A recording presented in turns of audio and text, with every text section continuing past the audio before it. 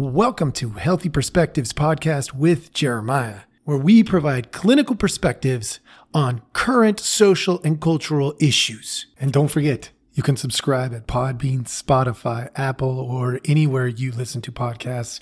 Please subscribe at any or all of them. You can follow us on Facebook, LinkedIn, Getter, Twitter, and many other social media sites. Or you can email us at healthyperspectives@protonmail.com.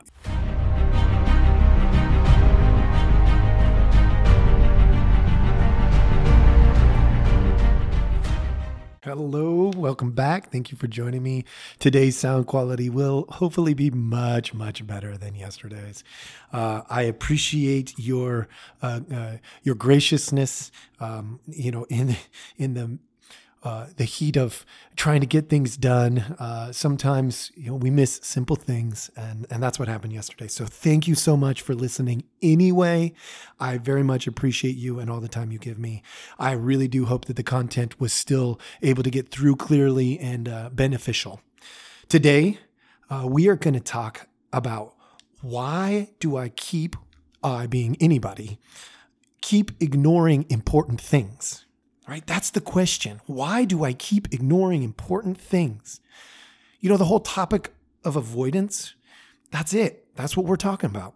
So, here's some questions for you. Do you, like most people, avoid dealing with things more than you should? Chances are you're out there saying, yep, that's me. I do that at least sometimes, right? Unless you're purely a confrontational person. There are going to be times where you're avoiding, and there is a time and place. I'm going to explain that, when it's appropriate, when it's not, and that kind of stuff. But more importantly, we're going to take a deep dive into avoidance. So, for example, do you eat out because you didn't get the groceries, or you don't want to go to the grocery store, right? Do you mow the lawn to avoid family conflict? Or get yourself busy in the garage, or, go and hide, or do you turn on the TV so that you don't have to talk, right? These are avoidance things, right? Do you avoid, this one's a personal one. Do you avoid calling somebody like a grandma or grandpa because you forgot to do it when you were supposed to do it and you feel bad? Anybody out there? I hope there's other people that have made that mistake like me. I'm not alone, I hope. That's something that I don't do it so much today. Now I just kind of bite the bullet and make it happen because I love catching up with the people that I love, right? But when I was young, that was a pretty common mistake for me. Do you avoid just any conflict? Does conflict terrify you? And so you turn the other way and pretend it's not going to happen? Or do you avoid social situations because you get anxious? As you can see, there's all kinds of things that we could avoid. We could avoid work. We could avoid interactions with people. There's tons of stuff that we could avoid. But why do we do that? What is it? What is it even? These are important questions. Avoidance at the core is really just a temporary solution that's highly effective when it's one-time interactions. When we have a temporary solution, it's for temporary situations. You can try to lie to yourself if you want. I don't get to tell you what to do. But if you try to convince yourself that every situation is temporary, that's kind of silly and probably a little foolish. So if we're using a temporary technique for a permanent situation, we're going to get really big problems. Avoidance is not a long-term solution. It's a short-term solution. And avoidance is a defense mechanism. Let me explain that. What is it a defense against? It's a defense against thinking, feeling, and doing. We don't want to think about something, we avoid it. We don't want to feel something, we avoid it. We don't want to do something, we avoid it. It's a thinking, feeling, doing situation. And what is it defending us from? Well, It's defending us, what we think at least, we convince ourselves, it's defending us from a problem. Like we truly believe it's going to protect us from a challenge, a difficult situation. Does it though? That's an important question. Does it protect you from a difficult situation? Yes, it does. It absolutely protects you from a difficult situation in a temporary status. For example, you're walking down the street and somebody yells something obscene at you. You've never met them before. Maybe you're even in a town you've never been in before. Maybe they mistook you for somebody else, or who knows what was going on. Maybe they were under the influence of something. They're just all kinds of, like crazy talk, right? And so they yell some obscenities and you proceed to walk on. You avoid it. Actually, a very effective and good idea. What are the chances you're going to come across that person again? What are the chances that they're going to be in that same sort of mental state the next time you do, in the event that you do? I mean, great opportunity for avoidance. It's a temporary situation, so you use a temporary solution. There's no reason to engage in that. It's pointless. It's not going to get you or them anything that's beneficial. You engage in that, there's actually a pretty good chance it's going to turn into a nightmare. So avoidance is perfect in a temporary situation like that. But there are some red flags that you should be aware of when it comes to avoidance.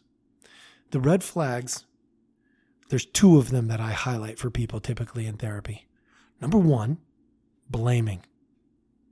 And number two, justifying. We blame people for the emotions that we have. We blame people for the thoughts that are crossing our mind. We blame people for doing certain things that put you in an awkward situation. Or we justify our avoidance. We justify it saying, well, it's not going to be any good. I mean, if I approach that person, then nothing's going to change. That's a justification. You don't know because you haven't approached. And if you have in the past, what's not to say they haven't grown? Maybe they haven't. And maybe you'll be right. But a justification is what we use to avoid. People do grow. People can change some things about themselves if they're willing to do the work. And some people will do that. So when we justify and we blame, those are big red flags for me. Big red flags.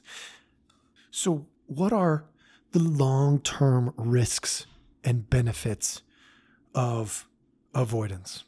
The benefits of avoidance decrease over time because it's a temporary solution. Moving on. I mean, to me, that's as simple as it gets. The risks, though, as we stuff emotions, as we stuff our thoughts, as we stuff our behaviors, which is what avoidance is, we're stuffing them, they eventually will release somewhere and in some way. And most typically what I see in therapy is they release behaviorally.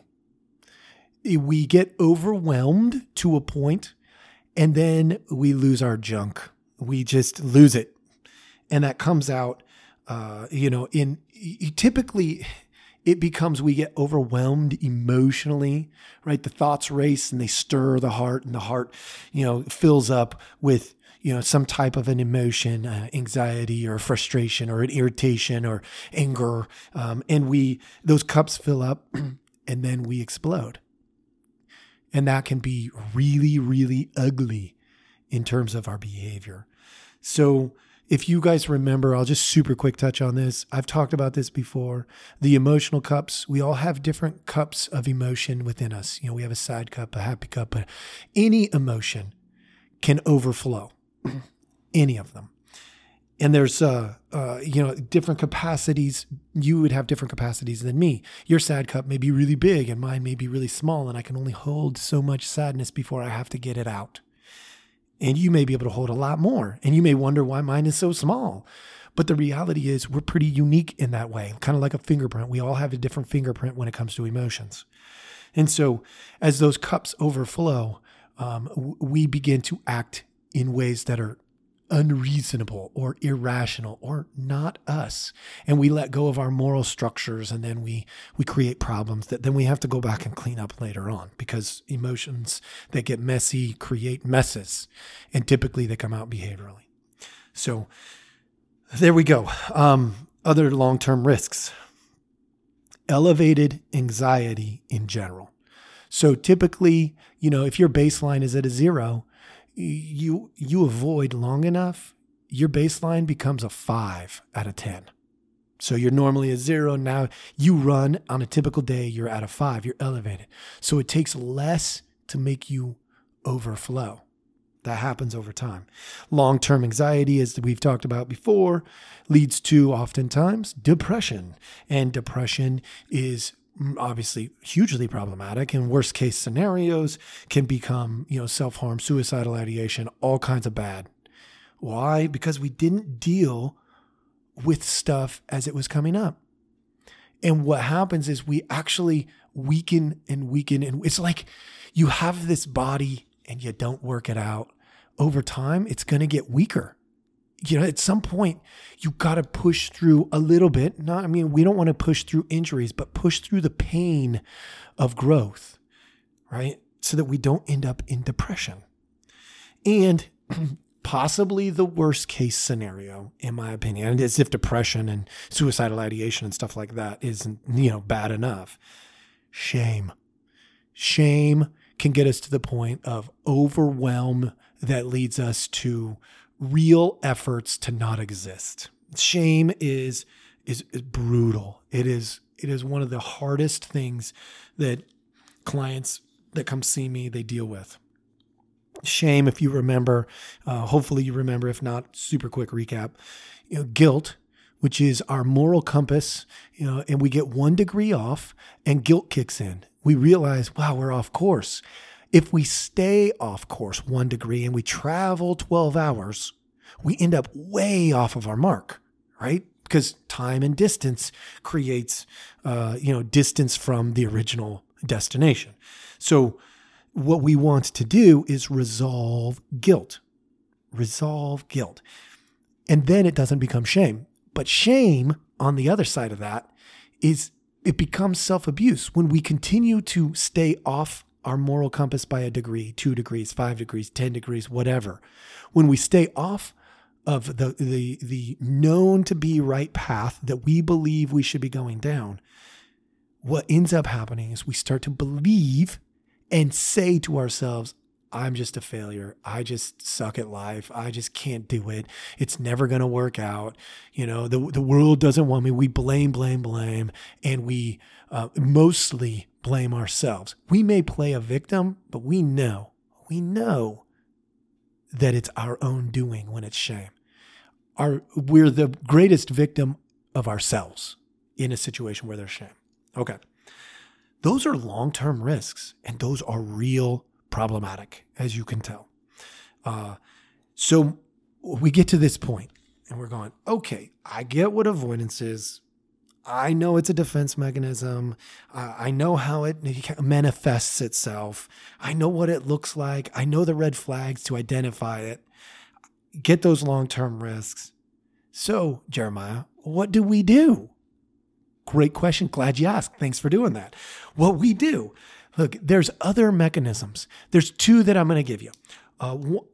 One of them is clearly the best, but the other is better than avoidance.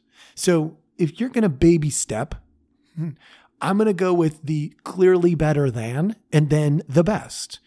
So the baby step direction is this: redirect the energy. Because what that does is it takes it out of our emotional cups. It doesn't solve the problem because there's still going to be some residue. That's what we'll call it. It's not filling the cup necessarily, but it leaves a residue, and it doesn't clean the cup. Okay, so that's that emotional cup I'm talking about. A redirect is, when somebody This is one of my favorite examples to use. I love using this with anybody. Back when I was a child, I say a kid. Okay, when I was a kid, there was this, this whole thing going through, like, you're so ugly. Well, when that comes up, the easy redirect to the "you're so ugly" is, well, you know what? You can blame my parents for that. See, I took the energy that was meant to be hurtful to me and I redirected it. Now, the reason that's not a great solution at times is because the redirection could also be hurtful, right? We don't want, it's not the ideal. But comedians use this technique of redirect a lot. Why? Because it's hilarious. We don't want to run around being sarcastic at everything. But there is a time and a place where sarcasm, when done in a relationally healthy way, can be both funny and redirect the energy. So it's one you got to be careful with. Redirects are problematic because even though they're a medium range solution, they don't necessarily solve the problem completely. It leaves a residue. The other thing to do, and this is, I know, frightening for a lot of people, but confront it. There's two ways that I'm going to talk about that real quick. Number one, confront it internally.